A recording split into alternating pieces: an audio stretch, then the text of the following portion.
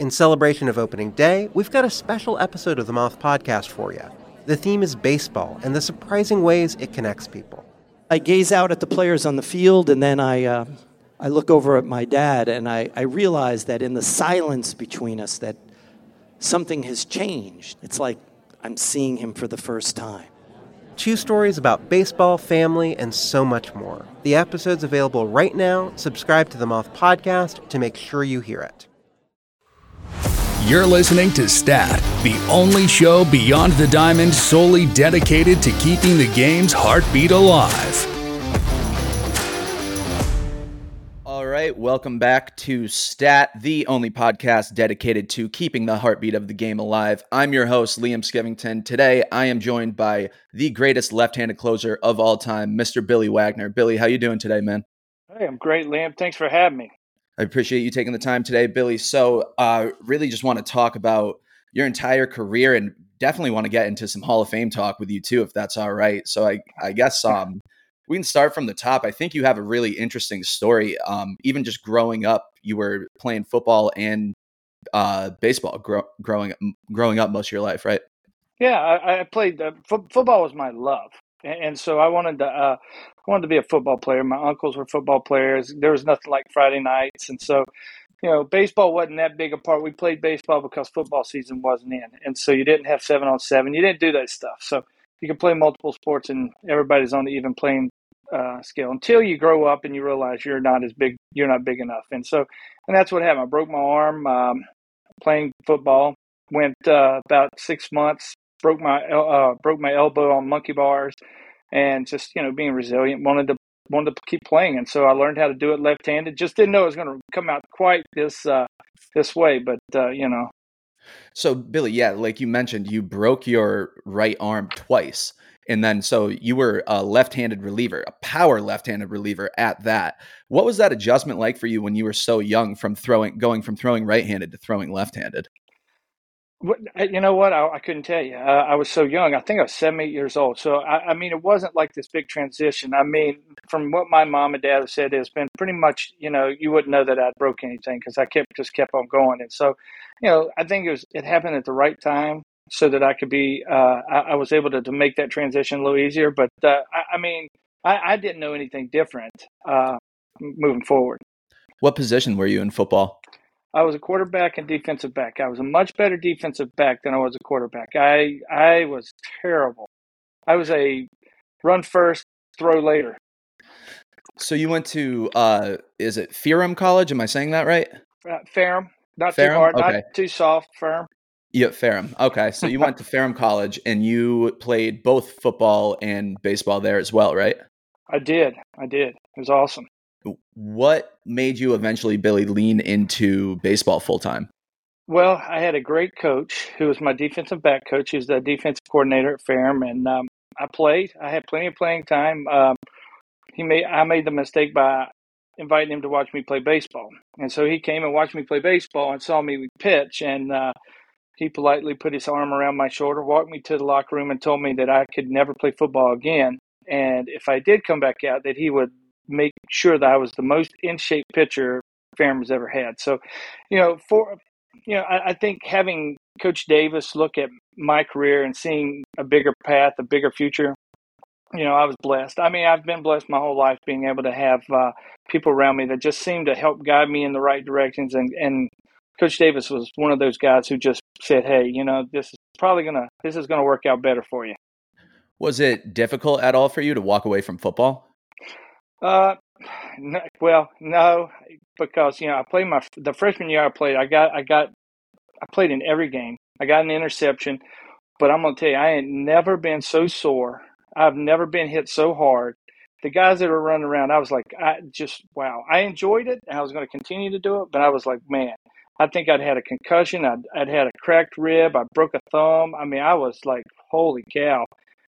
This is fun, but this hurts.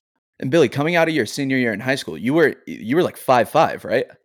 Yeah, I wasn't very big. 5'5", 5'7", about 135, 40 pounds. There wasn't much stock in that. And I mean, I tell kids that today. I mean, I've got kids on my team, my high school team today that are at that weight, and they're looking at me, and I'm like, hey, these things are possible, but I mean, you gotta be patient, which you can't expect kids to be anymore. But and I didn't even, and thank God I'm not growing up in this era, but back then you had time, and I come through high school and survive it. But I really made the big jump. I mean, in high school, I was throwing 78, 81, I mean, and I was all over the place, had no breaking ball, didn't even know how to hold a curveball, didn't know anything about it. And, I go to Farron to be a football player, play baseball in the spring. And so happened we had a guy named Darren Hodges who'd gotten drafted the year before me in the fourth round by the Yankees. And he was there, getting ready for the season. And they brought me in, I hit in the cage, couldn't get a ball out of the cage. Looked normal, just could, hadn't hit, all that normal stuff. Then the coach goes, hey, take him down the bullpen. Let's see, I'm down there, and Darren made a few corrections, and I literally went from throwing them low 80, mid 80 to upper 80, low 90. And it was just, simple things that, that kind of came with maturity and just being able to understand what he was saying. And so, there's a lot of people for me to think about, putting me on the right track. And, Darren and Coach Darren Hodges and Abe Knapp were definitely two that helped me work things out. So, Billy, we're talking about your small frame, and we also touched on how you were a power pitcher. How did you generate that type of power with the kind of frame you have? Well, if I use all the metrics of today, it's just it really is just a combination of learning how to balance your body with the top and the bottom. And I've always had big legs, and I was just able to create that force from the torque I put through my legs and stuff. And I just think a lot of that came from some of it playing football, playing a lot of long toss. A heavy ball for me was a hay bale, so. We did a lot of farm work, a lot of grip work, a lot of things like that kind of generated that. When you're trying to throw hay bales up in a loft, and you're constantly doing that, you have to put in some work. And so that was how I generated. And so that just kind of transferred by accident, or maybe it was the way it's supposed to be, but that kind of generated in that fashion. So you were drafted in 1993, you debuted in 95, and then 96 is when you became like a full-time major leaguer. What was that transition to the bullpen for you like in 96, and what was the conversation surrounding that? Because when you came up, you were a starting pitcher. Well, I wasn't a very good starting pitcher, but it was one of those things where it was, luck, once again, luck had a lot to do with it. I'd started to get innings to kind of clean up my really just my fastball and breaking ball and changeup. They wanted me to have 3 pitches, and but that never really transpired. I mean, I could pitch in the minor leagues and do well enough because I was overpowering with a fastball. So I get into 96, and all of a sudden they let go Greg Swindell, and I'm supposed to come up and start. I'm supposed to start in like 3 days. So they were going to get my feet wet and just kind of get me an inning here to work on it. So I go out and get an inning. And between that time and my start, Todd Jones and John Hudak both get hurt. John Hudak ends up getting our first rib taken out. Todd Jones hurts something. And then they kind of looked around, and, they were like, well, let's just see what he can do. And, being naive and green, I'd closed in college. I'd pitched a lot in college. It wasn't new. I knew what I was doing. And so, going out there and just going as hard as I could for one inning, it worked easy for me. Mm-hmm, mm-hmm. So then in 97, Billy, that was also like your first full-time season in the bullpen. Who in that Astros bullpen did you kind of like learn from, who took you under your wing and kind of show you the ropes of being a big leaguer at such a young age? Well, I tell you, there was a lot. There's a lot of guys who really took care of me. Xavier Hernandez was one of the biggest guys who, as soon as I stepped on to the big leagues, he took me and pretty much said, I'm going to be here for every interview. I'm going to tell you, you're going to know how to talk in an interview. You're just going to be able to, respond and do what you're supposed to do. And so Xavier Hernandez was huge. Mike Magnanti was huge, and just having conversations about the game, situations. Donnie Wall.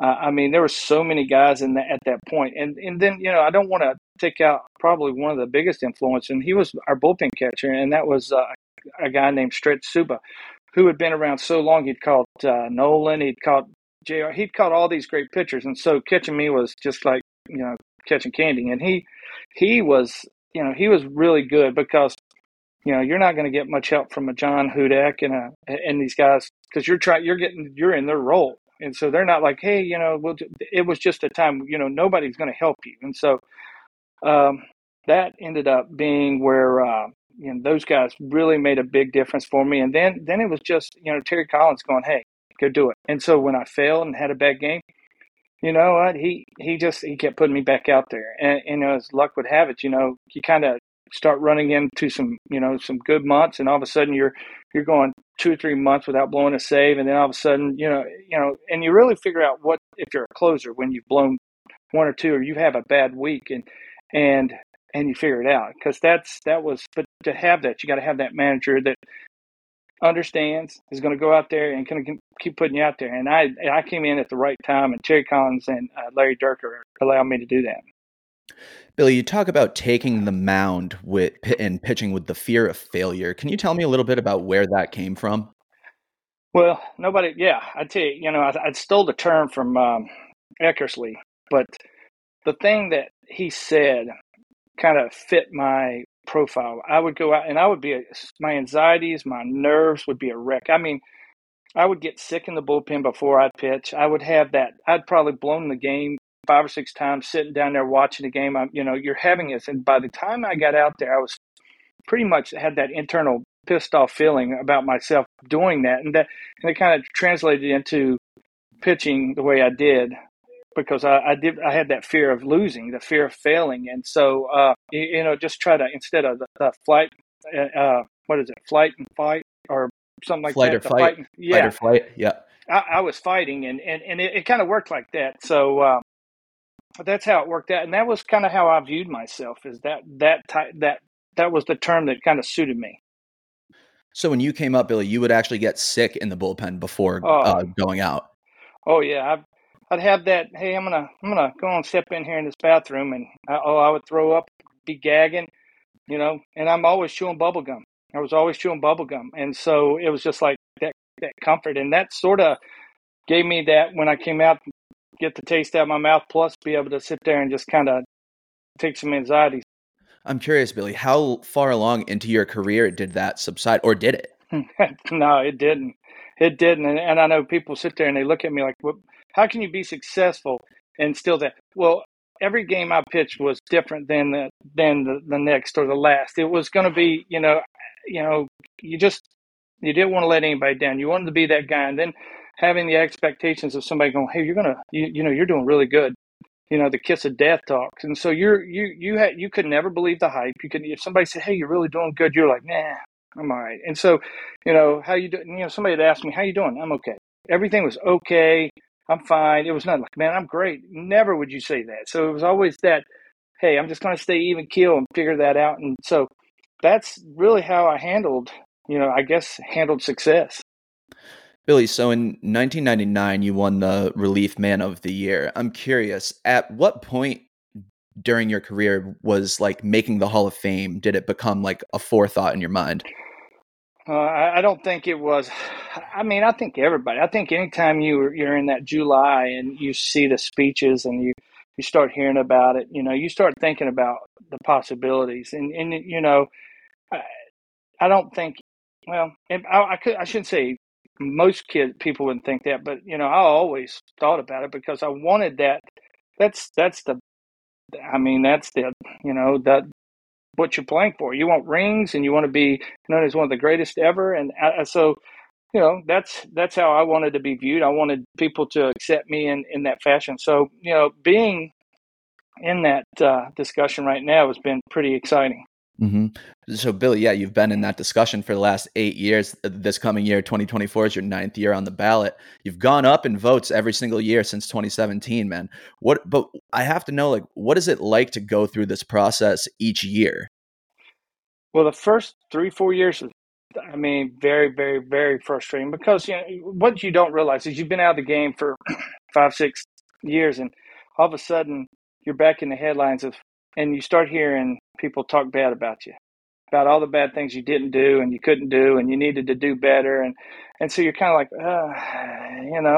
I mean, and there's nothing else you can do. You can't go and say anything. It's just, everything I could do has already been done. And so now the people who get to criticize you now more abruptly and out in public get to do it without repercussion. They can hammer you. And so you have to sit there way more patient than ever and deal with that. And so, that was the hardest part because, as everybody's seen, you can't go out there and attack. You just have to grin and swallow and move on. But, the first little bit was tough, but after that, I just kind of quit paying attention. And then my kids would kind of let me know. And then, I think last year, I got 52 or something like that, I guess, percent. And, and they're talking a little different. So I think that's, that's exciting. I mean, I think I'm getting closer, and I don't think I'll get in, but maybe I'll get close enough that somebody on the Veterans Committee will like me. Maybe one of the 3 owners will like me. You were at 68.1 last year, weren't you? Something close to 70. I don't know. I do so much. I don't know how that goes, but I mean, that's great. I mean, hopefully, there'll be, whatever that translates out to be, votes wise. Hopefully, those, I'll find enough.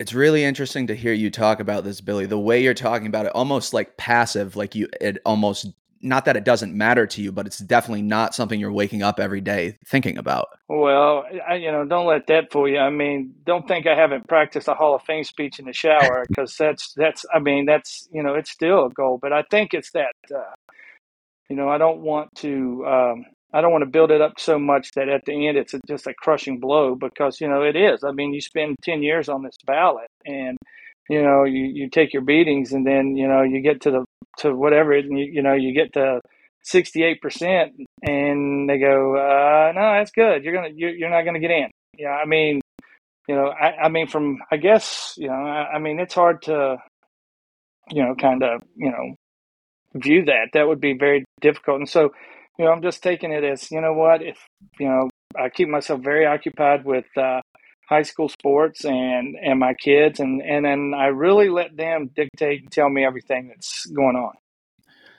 You're the greatest left-handed closer of all time. Every year, Billy, after the votes come out, do you ever kind of sit back and reflect and think like, oh, what more could I have done in my career? Like I said, like you are the best at what you did.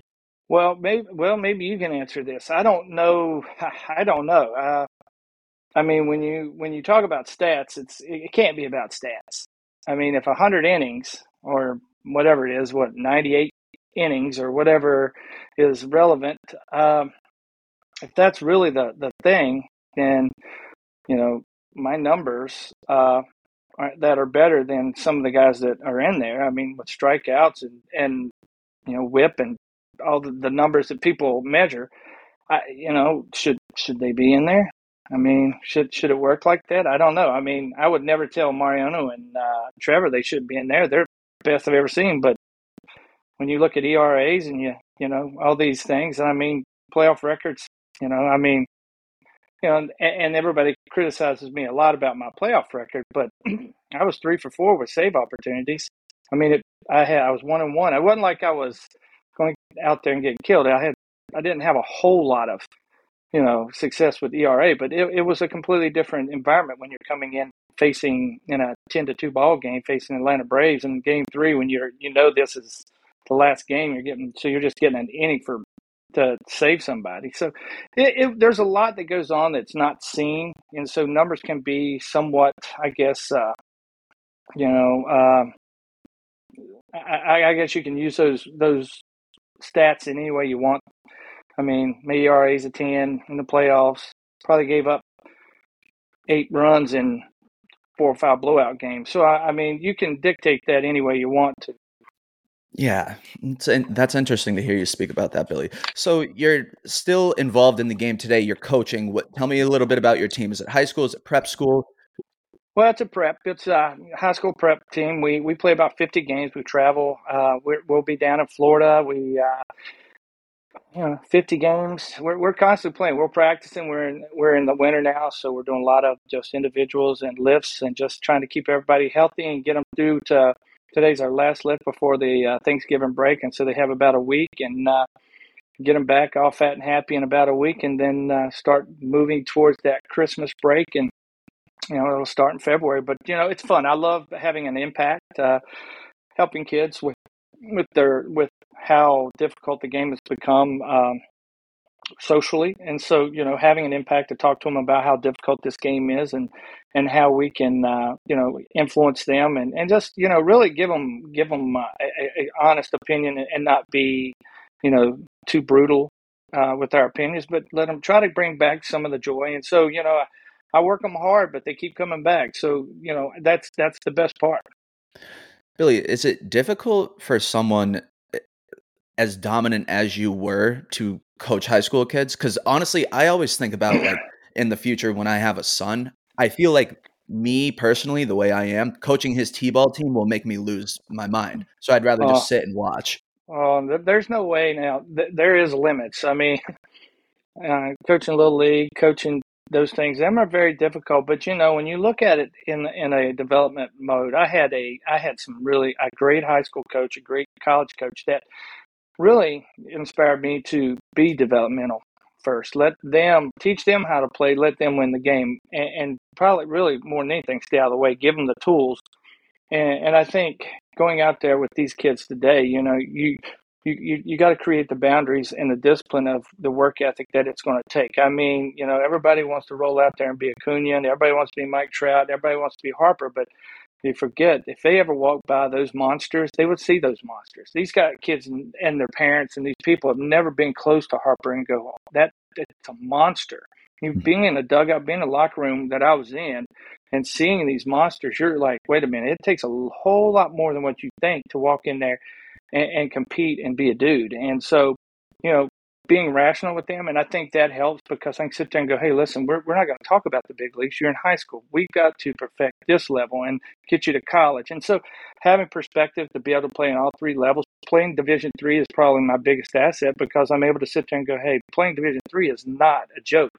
Because everybody's got the D1-itis, but I mean, it's having some rationale and being able to talk to parents, that I really feel like that's probably been my biggest, the thing that I'm most proud of since I've played baseball personally. D1-itis, you said. So that I'm going to assume that means like everyone on your team basically just eyeing D1. Everyone loves it. It's almost like a buzzword.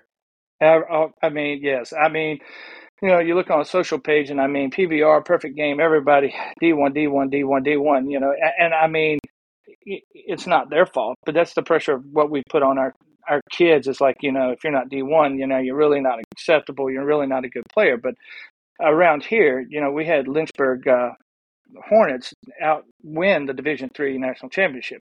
We've had Shenandoah win the national championship. So the ODAC in this area has won the Division III national championship quite a few times in the last few years. And so Division III, when you walk out and you see Randolph-Macon, and they've got 8 guys throwing 92 to 95. That's not a normal Division III. And so you're saying, Division III, you're not very good. Well, if you start looking, that is a very difficult. Baseball's hard. And so if you start taking it lightly, you probably won't be successful at any level.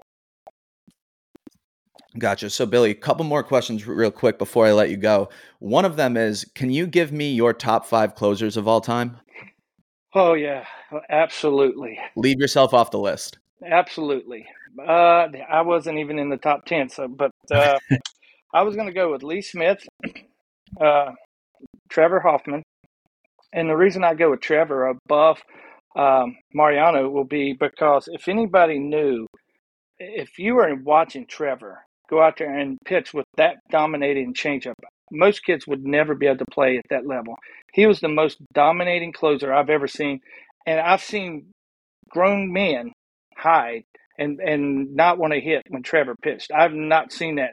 I mean, and Mariano was great, but I'm not like that. I mean, it was just difference in dominance. And then Mariano, Eckersley, Bruce Sutter would definitely be in there. But I mean, I almost have to start looking at the new guys because I really love Kimbrel. I know I'm biased, but Kimbrel would be in there. Kenley Jansen would be in there. I mean, longevity in numbers is it's hard to do, and those two have really done a great job. But there's so many great guys that have come up. You hate to really say. I mean, Raleigh Fingers, these guys, Goose. I mean, it's hard to really put them in there because they all had that special thing that they did, and. But I mean, I think those are probably my top, just the way they did it. Billy, as someone who helped define the role of the closer during your time in the game, how would you say the closer's role has evolved since you left? Well, I don't know if it's evolved. I think people still feel like it's anybody could do that type of job, and it's always that until everybody can't do that job, until you don't have the Billy Wagners or the John Francos or the Lee Smiths or Marianos. Until you have that guy that that can go and finish that game. I mean, the last 3 outs are always the toughest, and it's for a reason because there's no net behind you. You don't have people behind you, and I still think it's the hardest job for a pitcher. I don't think really your setup men get the just due because I feel like they and a million times get the harder innings, but the last 3 outs are always the hardest because there's no you can't come back from it a lot of times. Billy Wagner, thank you so much for joining Stat. I'm really hoping to see you in Cooperstown this coming July. Well, I appreciate it, Blim. Hope to see you too. Stat, where the game's heartbeat never fades.